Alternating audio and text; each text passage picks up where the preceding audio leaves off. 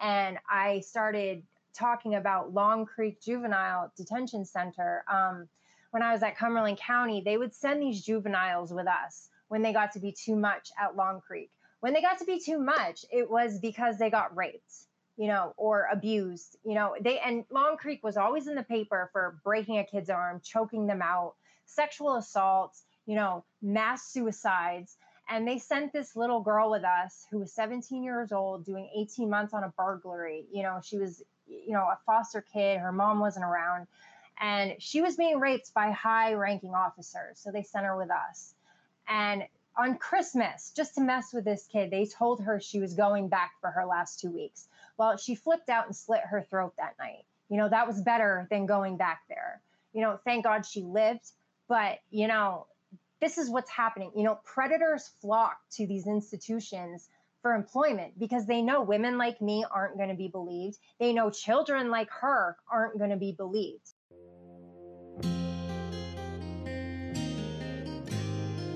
To overcome, you must educate. Educate not only yourself, but educate anyone seeking to learn. We are all dead America. We can all learn something. To learn, we must challenge what we already understand.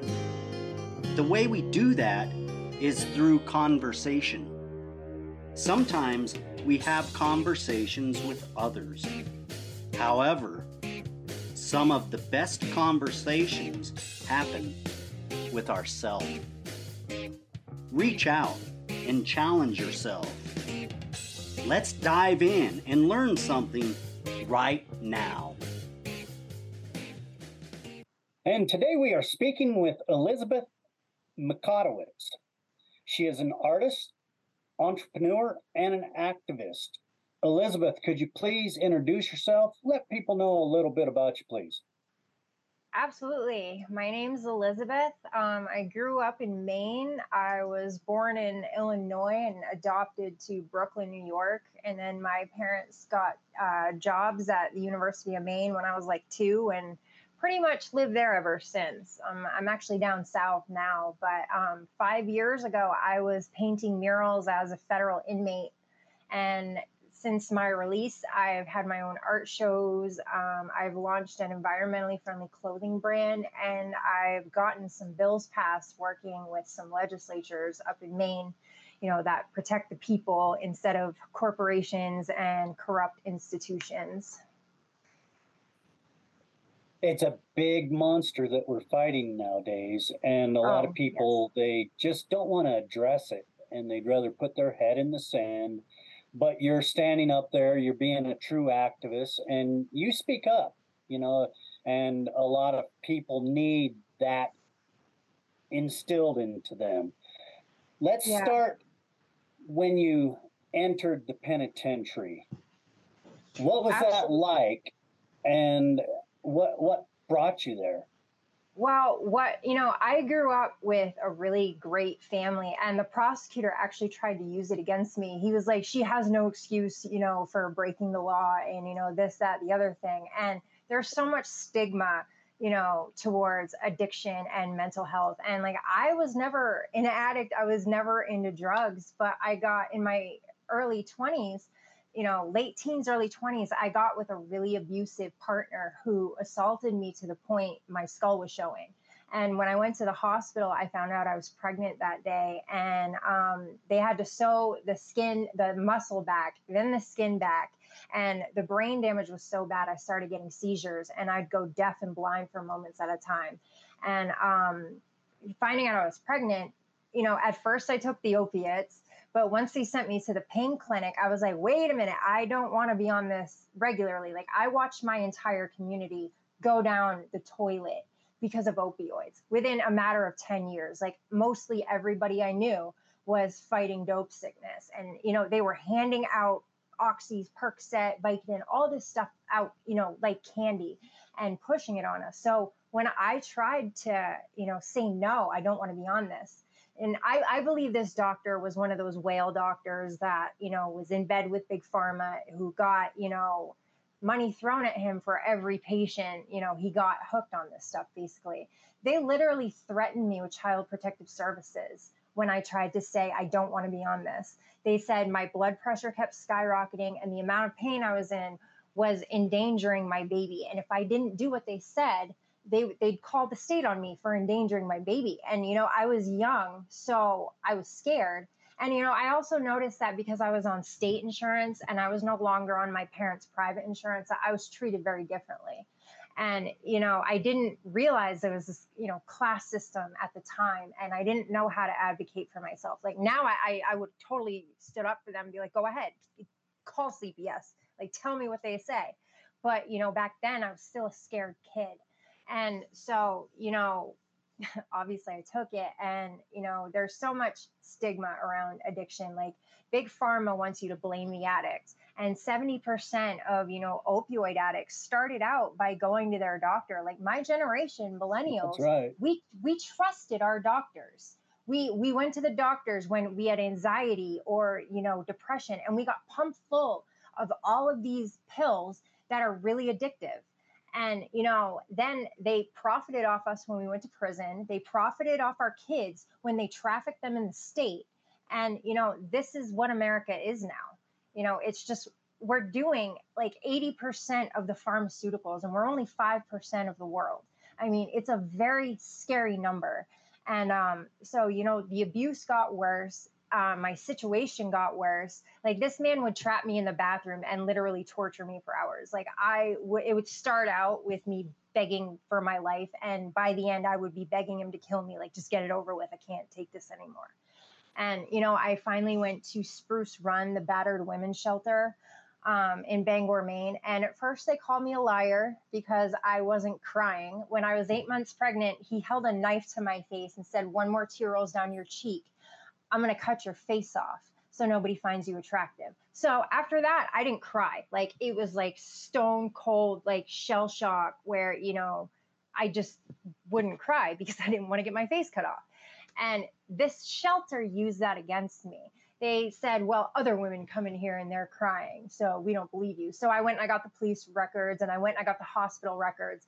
Then they did a complete 180 and they said, well, your injuries are too extensive and your situation is so dangerous. It puts the other women in the shelter in danger, so we can't help you. They had 2 beds open. And one of the girls that got the bed, the guy didn't even hit her. He kicked her car.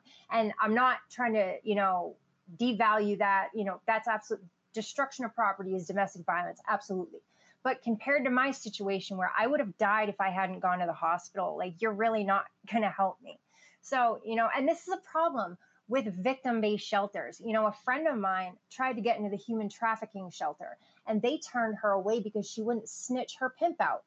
And they said, well, the only way we're going to help you is if you give us this collar, basically. So you're extorting victims' safety, for them to do law enforcement's job for you. Like that is not their job. That's law enforcement's job, and these pimps, they get these women's, social security numbers, IDs, they find out where their family is. They get these women cornered.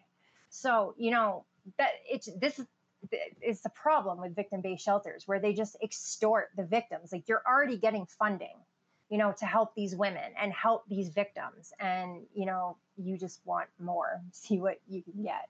And so after that, I made a deal with my father. If they wouldn't help me, I would sign temporary guardianship to my kids over, because if they I was going to seizures, with my 14-month-old daughter running around. So I was no longer a safe caregiver. Like I was waking up going, I'm going to wake up to a tragedy eventually because I don't even know how long I'm out for. And the responsible thing to do. Right. Yeah. And it was awful. And that was like rock bottom for me as a parent because, like to come to terms with the fact, like my daughter is not safe with me and there's nothing I can do about it, And so basically after that, drug dealers helped me. They gave me places to stay. They gave me drugs to sell. They protected me. They also took advantage of my situation, depending on how you look at it. But, I don't even know where I would be if they hadn't. And then eventually in 2011, I caught drug charges. And I did 7 months in the county jail. for bath salts. And it was funny because the stuff was legal at the time. Like I stopped selling crack, I stopped selling heroin, I stopped selling all that stuff. I was like, this stuff's legal. How bad could it be? It's being sold in stores. Well, little did I know that all of Europe had banned it 2 years prior. And the American government knew that. They didn't ban it over here. All of a sudden, it started coming over here. And I'm not trying to launch some huge conspiracy theory or anything like that. But 2 years prior to all of these synthetic drugs, like the synthetic mollies and, all the strands of bath salt, we got in like $7 trillion in debt with China. And all of these synthetic drugs were coming from China. And the American government knew this. And they let us all get addicted to it anyway. And then they wrote a retroactive law called the analog substance law. And that's what the feds picked me up on. So basically it's saying, yes, it was legal, but it has characteristics of illegal substances. So we're going to put you all in jail for it. I had stopped selling drugs. I stopped, pushing everything. Like I was done.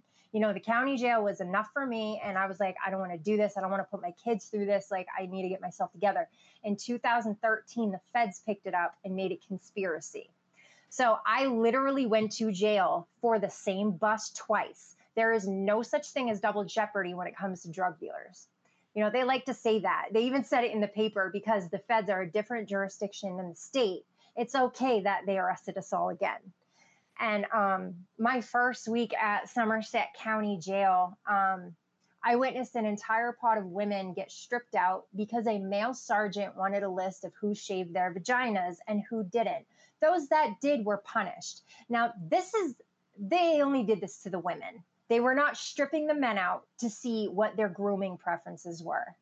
And, people were pissed, and they eventually threw out all of the write-ups. But it's like, what? You want to see the evidence?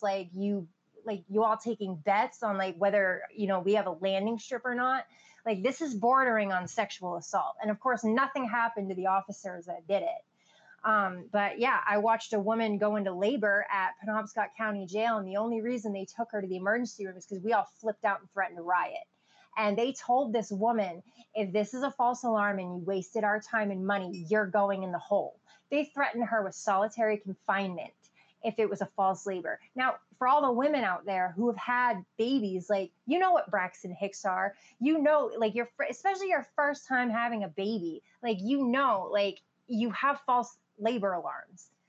It happens. And to be threatened with, a punishment like that, a punishment that literally slows your brain down from the lack of stimulation, and it makes everything overwhelming when you get out. This is what they're doing to people in there. And it's horrible.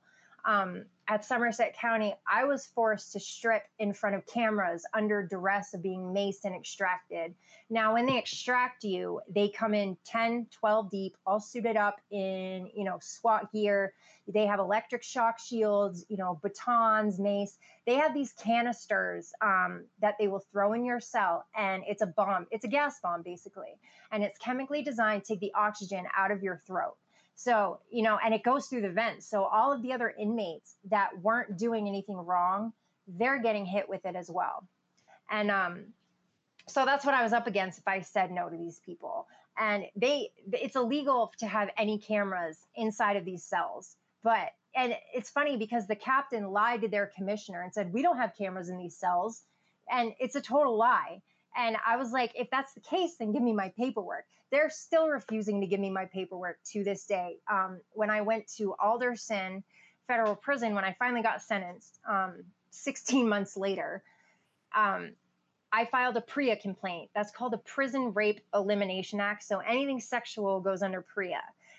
When they got the complaint back, they wouldn't even allow me to hold it, to read it myself. They read it to me, and Somerset County admitted to everything I was complaining about, but they deemed it unfounded.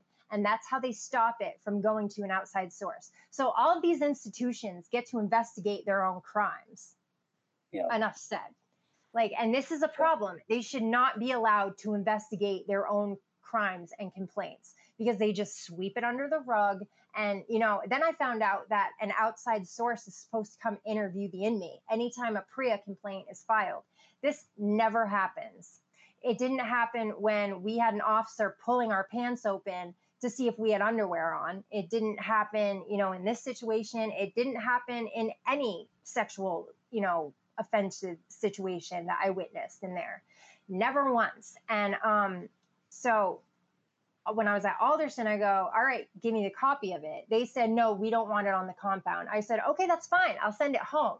No, we don't do that. So they're telling me that I couldn't have a copy of my own complaint. So when you get out, you have 100 days to file an official complaint, against an institution. The first thing they ask is, where's the PREA complaint? Where's the paperwork? Where's the outcry at the time? Well, there was one, but they wouldn't give me a copy of it. I went to the Freedom of Information Act. I went to the DOJ. None of them could find this complaint. And then at Alderson, after I got out, the captain and 4 of his subordinates all got convicted of raping and stalking inmates and tampering with PREA evidence. So I wasn't even the only one they did this to. And I requested my paperwork from Somerset County, and they said, we already gave you the paperwork. So if you want another copy of it, you're going to have to get a lawyer to subpoena it. I got a lawyer, and they wouldn't respond. And the lawyer said, you can't subpoena anything without an open case, and you can't open a case without the paperwork. So by law, these jails have to give you the paperwork, but there's no consequence if they don't. And this is one of the bills that I'm working on, because there needs to be a consequence. They cannot keep getting away with this, like $500 a day for every day they stonewall an inmate. Like that's what I'm shooting for, basically, because there has to be something when they don't follow the laws that they love to enforce on people. And so when I got to prison, it's so much worse. Like, the feds will protect you when you're in county jail, but the second you get into their custody and you're already sentenced, I mean, the BOP is notorious for covering stuff up. I mean, it's all across the nation. 60 inmates have roasted to death in Texas since June because of these extreme heats, and they don't have climate control. 70% of the jails in Texas do not have climate control, and these are old brick metal buildings, so it's basically an oven. I mean, like, they fry eggs on the ground, and these are people. A lot of them are nonviolent, and there's so much stigma on inmates. I've had conservative women tell me, if you don't want to get raped by cops, then don't go to prison. Like, just say you're okay with certain groups of people being abused and harmed, because that's what you mean. Don't stand up there and claim freedom and justice for all, because it's non-existent. We have more prisons than we do colleges. And I'm sure people are wondering why. We have such a high crime rate, and crime is profitable to them. Bottom line, these prisons are one big money pit. A hospital saves $350,000 a year contracting their linen to be washed by inmates, instead of having regular Americans,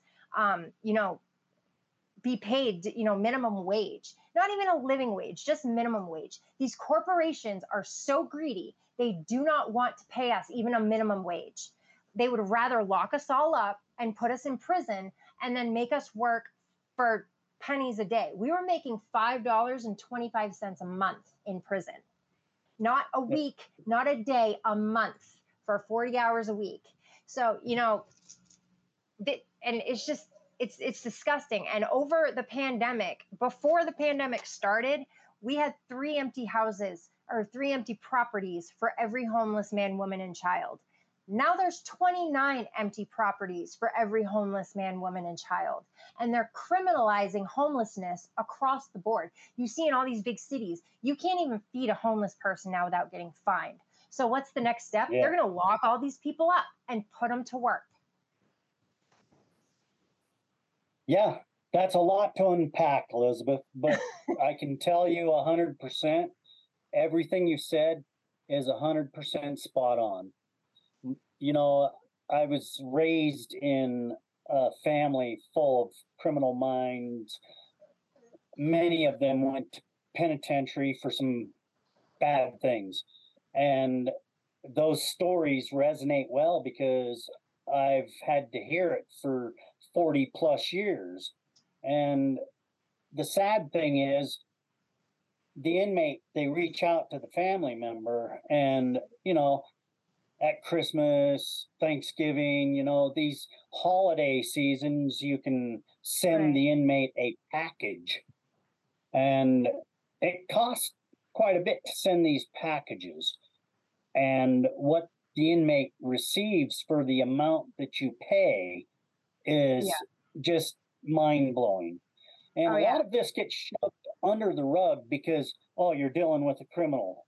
Well, Yeah. you're dealing with a human being, first of Right. all, with issues and problems that need to be worked out. And Right. if we don't have people like you out there fighting and advocating for this, we're in big trouble. We already are because, you know, it's compounded so much that a lot of people don't realize where to start. Right. Let's talk about the advocacy work and how you approach getting laws changed. How did that come about for you, and what was the process like? Well, I had completely let all of this go, with Somerset County and everything. And then there was an article in the paper that came out about them, how they were refusing to give the media officers' disciplinary records and freedom of the Mhm. press. And, then it came out that this certain sergeant, Dawn Poulin, she told an inmate to kill themselves, and they had to cut that inmate down from a suicide attempt. She had done the same thing to me when I was there. And so I was like, you know what? I want my paperwork. And that's when I started requesting it and all that stuff. Like, because, and then when they finally did hand over the officers' disciplinary records, they left all of the information blank. So they'd say, Officer so and so was, suspended for 3 days, but they wouldn't say why. So you don't know what they did, Yeah, and it's just how yeah. they're covering it up. And how I got involved with the legislatures, there was a cop up in Calais who gave a 16-year-old girl a bunch of drugs to give to her mother, who was paying him for these drugs with sex acts. And so he was extorting her for her addiction. And I called the DA up, like, why didn't you charge him with a sex crime? He's a 30-year officer who's well versed in addiction, and he's extorting this woman. And as a woman who's Yeah. been to prison, the only thing I'm thinking, if a cop were to come on to me, is what am I going to jail for when I say no? And I'm like, correctional Yeah. officers, there's no such thing as consent, even if the inmate is the one who initiates it, because we can't say no. We're not allowed to say no to these people.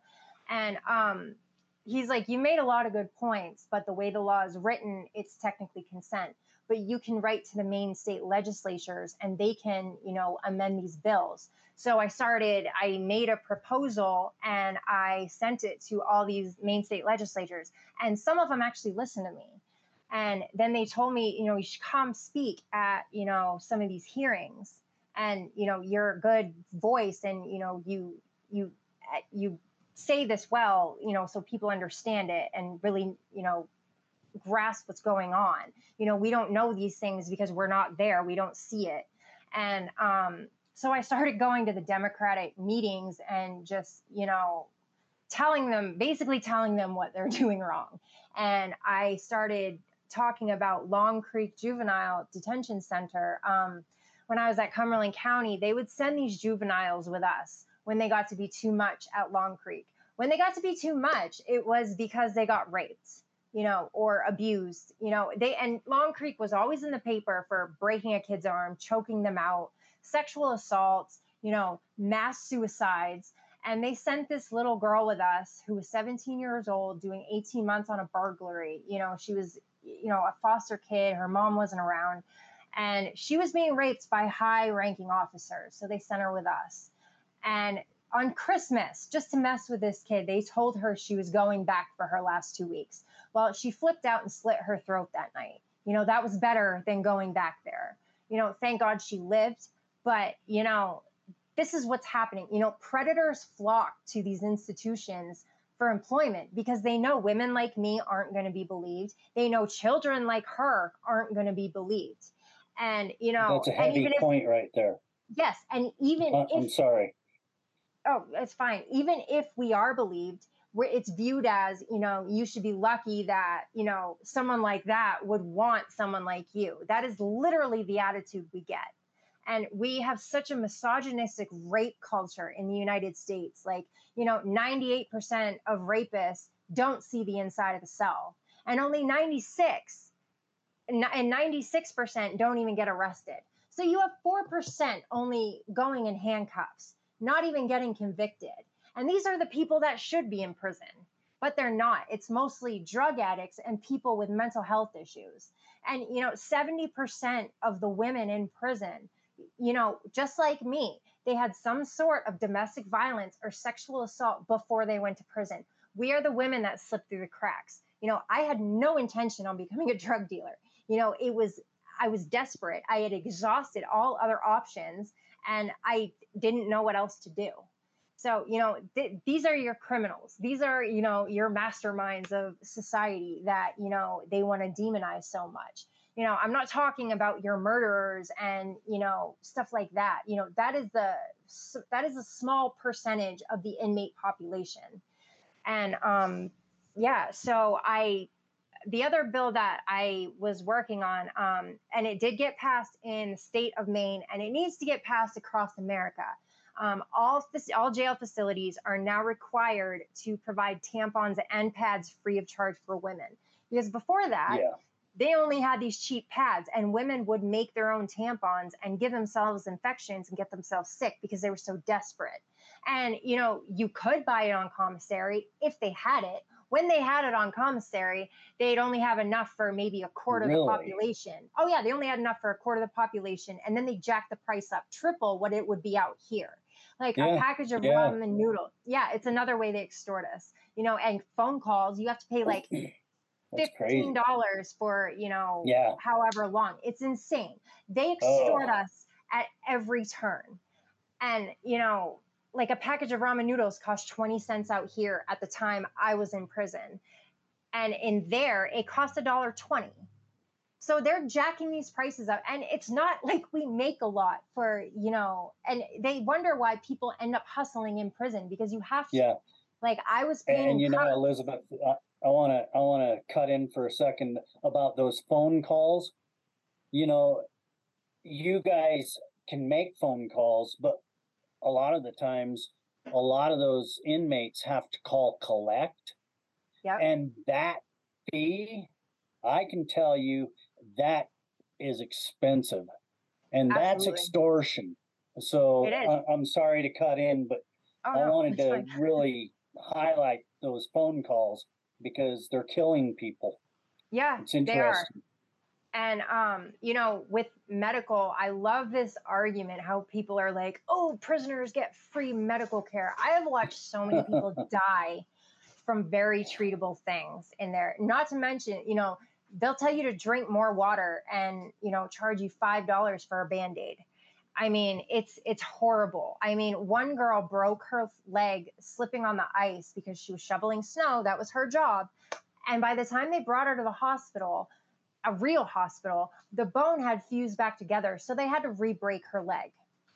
I mean, that is barbaric, just torture, what they put people through. I mean, and I don't know how many gallbladders go. I mean, I've watched women die. I've watched so many, like couple-year sentences for nonviolent crimes turn into death sentences because they just wouldn't treat these people.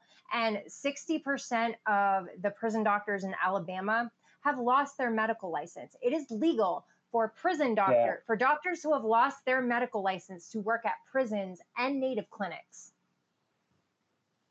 Like they are still, actively committing genocide against certain BIPOC groups. I met a handful of women in prison that had been sterilized against their will. And this was before Trump filled up the ICE camps. And you heard about that happening to the refugee women, how they were sterilizing, the migrants in there. They were doing this to American women. And after like the fourth woman I met, I realized not a single one of these women are white. And now all of a sudden it's a great day for white lives with the overturning of Roe v. Wade. Like they're not protesting abortion clinics in the hood. They're only doing this in white neighborhoods. Like this is a genocide thing. They're just being very low key about it. And, Texas is known for that, for sterilizing Black women against their will or without their knowledge, scaring these women going, you have to have this surgery or you're going to die. And they don't totally understand what it is. And then they end up getting sterilized. And it's just disgusting. Like, I was under the illusion of white supremacy before I went to prison. Like, I thought, okay, we had the civil rights movement. Now everything's good. And, everything's equal and land of the free and all that stuff. And then I went to prison and saw it for what it really was. And, it's, once I read the paperwork, like, if I wasn't a white woman, I probably would have gotten a much longer sentence than 3 years. And that doesn't sit well with me. Like, I'm grateful I only got 3 years, but, I don't like the fact that, if I was Black or brown or, That's whatever, right. like, it would have been a much longer sentence. And it's just disgusting to me. Yeah, where's the equality there? Right. Yeah, it's horrendous. And there are so many horrific stories attached to any institution. You've went through Volk Rehab. I'm going to talk a little bit about that with you and your journey there. Let's move on to your clothing line, because that came out of your stay at prison, which, Yep. out of bad, there's always some sort of good if you can actually locate it and pick it out. I think that's Yep. really one of those key points in helping people recover and stop that recidivism rate. Right. Yeah, I started writing in jail because, I learned that, your brain literally slows down from the lack of stimulation. I'm like, that's not going to happen to me. And it happened to me anyway. But, I would paint murals. I was hired by the prison. I had one of the highest paying jobs at Danbury. I got $57 a month for painting murals. And I would paint cups and take the back of notebooks, and use that for canvas. And I would, sell that stuff. But once I got out, I had a couple art shows and I was trying to find a way to make money with my art. And I found this company called Le Galeries. They're based out of Canada, and they turn your art into this beautiful, environmentally friendly clothing brand. It's very feminine. Like, there's a couple masculine pieces, but it's mostly for women. And it comes in plus sizes, so it's very inclusive. Like, I was really happy about that because I'm a stickler for inclusivity. I do have some stuff to show you. Like, this is one of my bags. So these are my listeners, paintings. she's holding up a bag. It's a handbag with a horse on it, and it's very awesome. I've got dresses, I've got bags, I've got pants, shirts, scarves. There's aprons, there's towels, like, there's all kinds of stuff. This is one of my placemats. Interesting. Oh wow, a koi. Yep, koi fish. And the cool thing is that one painting is on, like, several different clothing items, so you can, like, match a whole outfit. Like, this is one of my neck scarves, scowls, and you can see all of the paintings are on the tags as well. And I managed to get my brand sold in a couple of stores up in Maine and down in Texas. Yeah, but they've got, like, a lot of cool stuff. Like, this is like a shawl. And it's like really good for winter. And yeah, that's the koi fish again. And so, yeah, I have, this website, and, I go to vendor shows, and, I was really happy with this brand because, as women, we have skinny and pretty shoved down our throats since, the time we're out of the womb. Basically, we're basically told our worth is defined by how skinny and pretty we are. And a lot of brands will, their clothes they'll size it really, really small. And I've watched so many women have total body dysmorphia issues because of it. And, when I got, my inventory, all the stuff was actually a little bit big. And I was like, this is perfect. This isn't going to mess with anybody's mental health. And this is, like, sized appropriately. And, I was really happy about that. And, the colors match my paintings. perfectly. And you can go on the website and see all the paintings, individually. There's like a little art gallery as well. So that was really cool. And what is that website, Elizabeth? It's legalleries.com/en/Elizabeth.Mikotowicz. You have to have my name at the end of it because other artists are through Legalleries as well. And then if you just put legalleries.com, it'll just bring you to their main website and not mine. So, yeah. Good. Now, what makes this company environmentally friendly? A lot of it is recycled material, and you can go on the website and it'll tell you exactly what the stuff is made of. Okay, good enough. Let's talk about your journey to get there from prison to your own business and selling a clothesline, because that's got to be exciting. Yeah. I had a journey with Bocrab rehab myself, and it was a disaster. And well, it was, I'm a disaster for me in Texas. It depends what state you're in. Did you go more than once?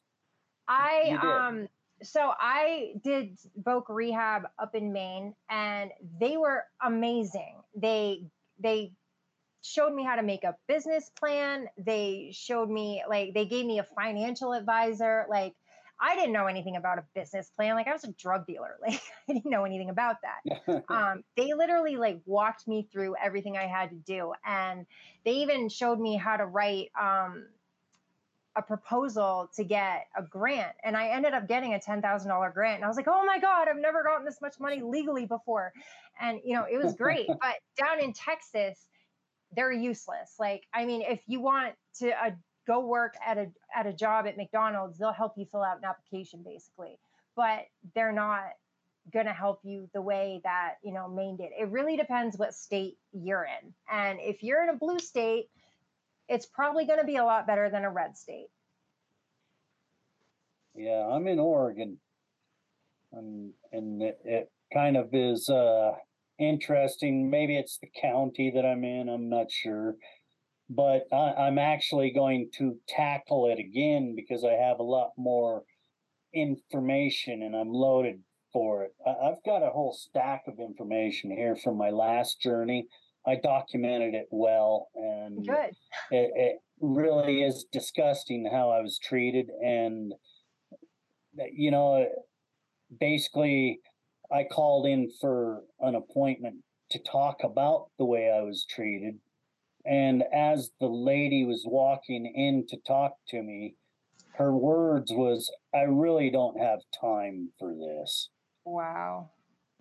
That is the kind of thing that needs to be wrung out and put to dry, because especially where I live, I witness it all the time. It's systematic, and all of them know what they're doing, and it's kind of this ego with them, and really I'm better than you.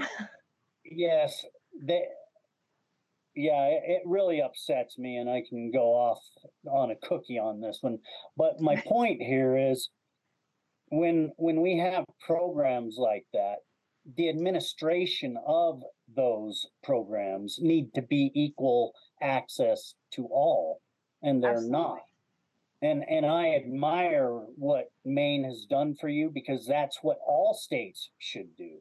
And really, that's one of the journeys I'm on right now, to advocate for those special needs being met in a safe way, because I can tell you, they put my life at risk during this process, and there's going to be a lot coming out on that. But I really encourage you to keep pushing, because what you're doing is so important. It makes a difference. And when you can tell people, yes, it does work, it gives them hope. And that is so needed, even for people like me. Those depressive episodes, those bouts of I'm not worth anything. we all have to fight that. And we Yeah, all have to come together to protect each other from absolutely. those people that don't really understand it, because all they see is maybe, oh, you're manipulating, you're doing this, you're doing that. You don't understand the thing that you're Right. saying. And it really, I've had a lot of time to cool down.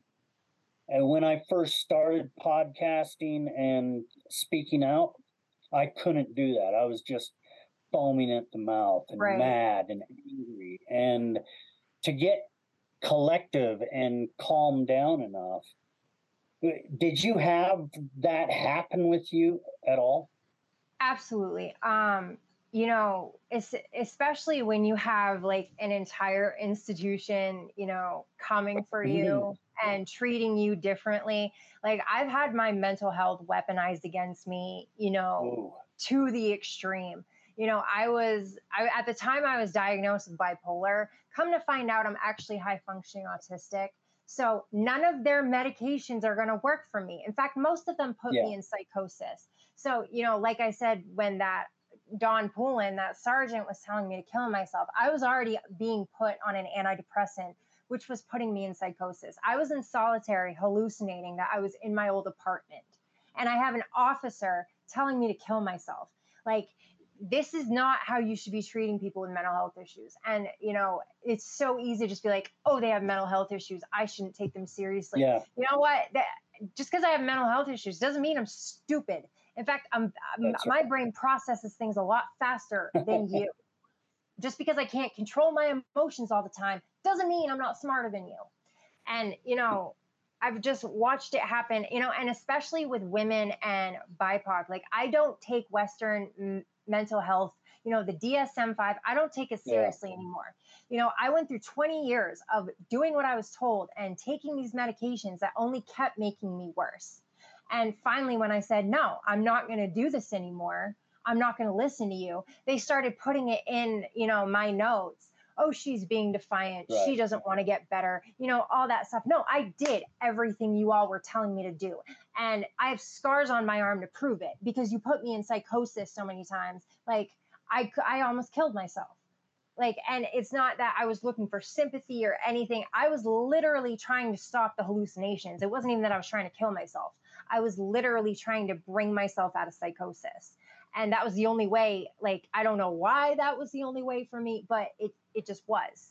You know, doing something destructive to myself, you know, brings you out of that for whatever reason. And, you know, us neurodivergents, you know, we're, if people would just allow us the space, you know, to have, you know, to do things our own way and process things our own way in an environment we thrive in, we could be so much more beneficial to society.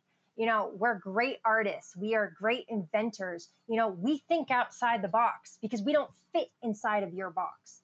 And you know what? That's okay. Like, I spent so many years like trying to, you know, be like everybody else. And I'm like, no, you know what? I don't want to be like these people. Right. Like, you know, and the whole, you know, you watched it happen with Britney Spears.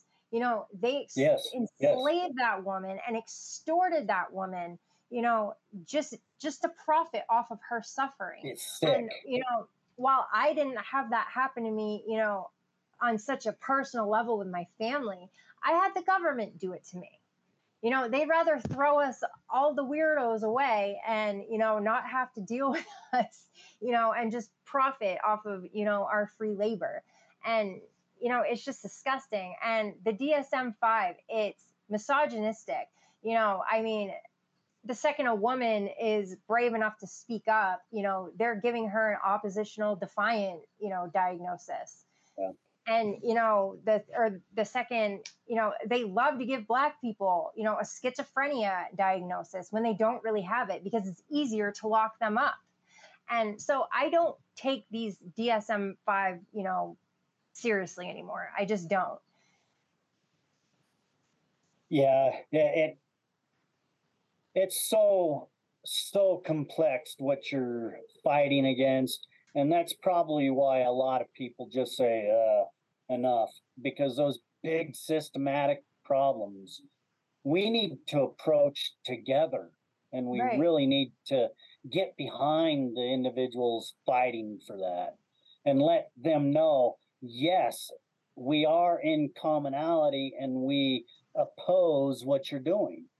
Yeah. It's the only way things are going to change, because they're coming after you, they're coming after me, and it's not at the same time. They're going to systematically pick you off and then come over, tick this person off, and it's one at a time. Believe it or not, I don't do the Democrat, I don't do the Republican, I No, do the I think they're both American. trash. Yeah, yeah. George Washington, he was opposed to party systems. And, I'm opposed to a lot of government anymore Yeah. because how destructive it can be. Right. Limited government, the way it was supposed to be, and get off of this prison planet thing, because you're right. They're making more and more cell blocks as we speak. And it's modular in design, so it can just be stacked, and you're the next target. See, so if we're not on top of it, they are going to make a law that you're going to break, and you're going to be put in one of those boxes. Yeah. It's Over the pandemic. simple. Yeah, over the pandemic, all these prisons were taking out PPP loans to expand their wings, to add more beds. Yes. And then the corporation showed up and said, "We'll buy all the prisons as long as they stay 90% capacity." Like, are you Danger. serious? Yes, it's dangerous. Private prisons, and that's making it a monopoly right there. Right. And And you have we judges. see what happens. Yes. Yeah, you have judges that own the prisons who are sentencing people to Yes. that prison, and they're profiting off of that person's incarceration. That should be a conflict of interest, but for whatever reason, it's Yes. not. I could speak with you for hours and hours, and we should probably invite you back to have a second round with us, because there's so much more to cover here that we didn't even get a chance to cover. Do you have a call to action for our people? Yeah, definitely. Well, September 1st is that strike. I am all for this strike September 1st. I don't know if it's going to be this episode is going to be out by then, but we should be right. I was writing the UN and complaining about the systemic crimes against humanity in this country, and that's what we should be doing. And that TikTok challenge where people were reporting these churches to the IRS for trying to get people to vote a certain way. I'm all for that too. But yeah, just like if you have a clean record, volunteer at some of these jails. Go in and talk to some of these inmates and see them as human beings. And if they have like complaints, they're gonna get retaliated if they go through the jail system. But if you were to take a complaint and bring it to some of your state representatives and show them what's going on, that might do something.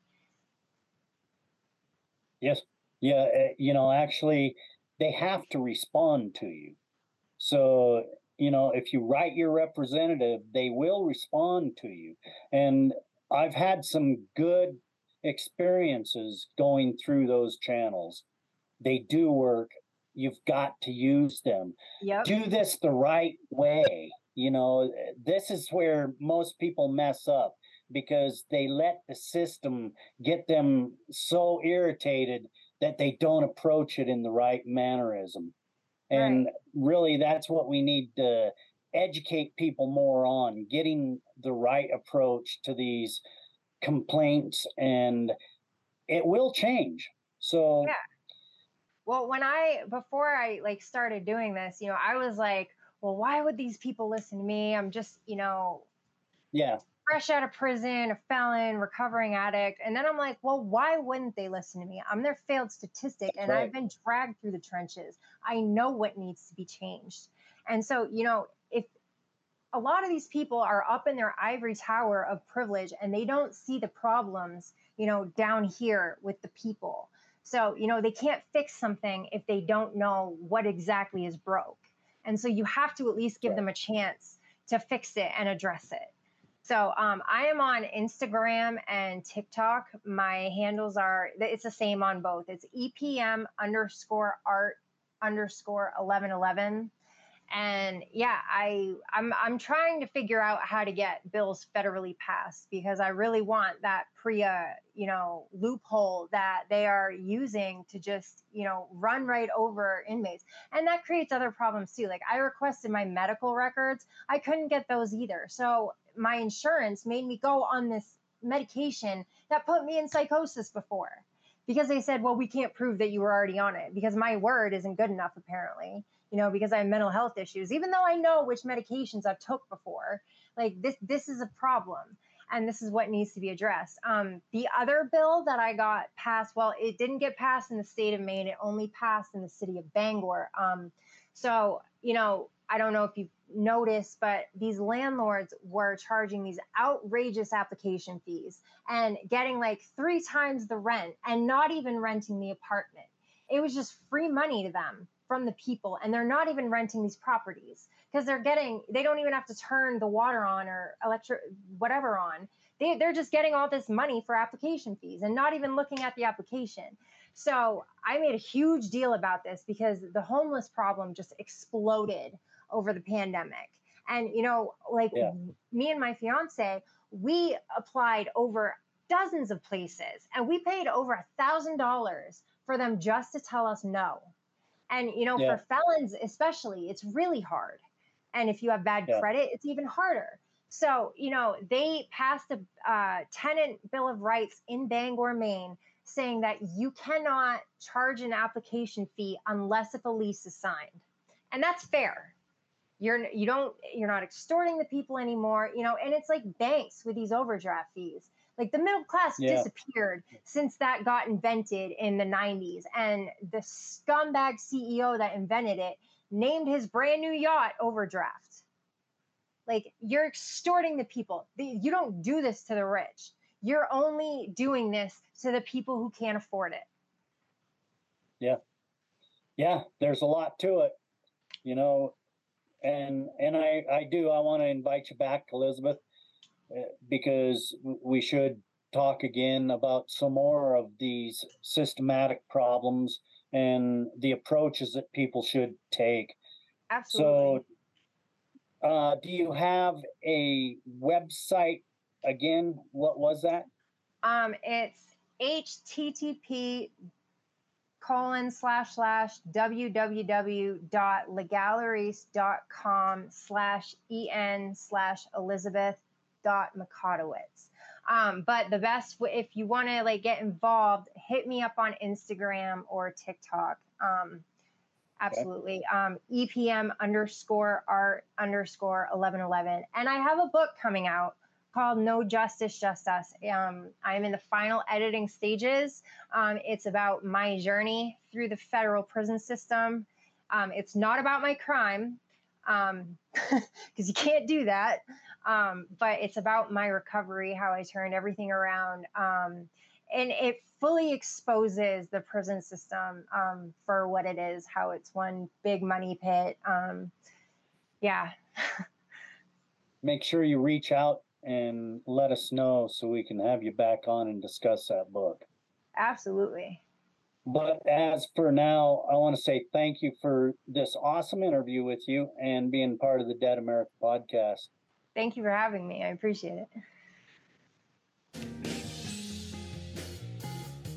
Thank you for joining us today. If you found this podcast enlightening, entertaining, educational in any way, please share, like, subscribe, and join us right back here next week for another great episode of Dead America Podcast. I'm Ed Waters, your host. Enjoy your afternoon, wherever you may be.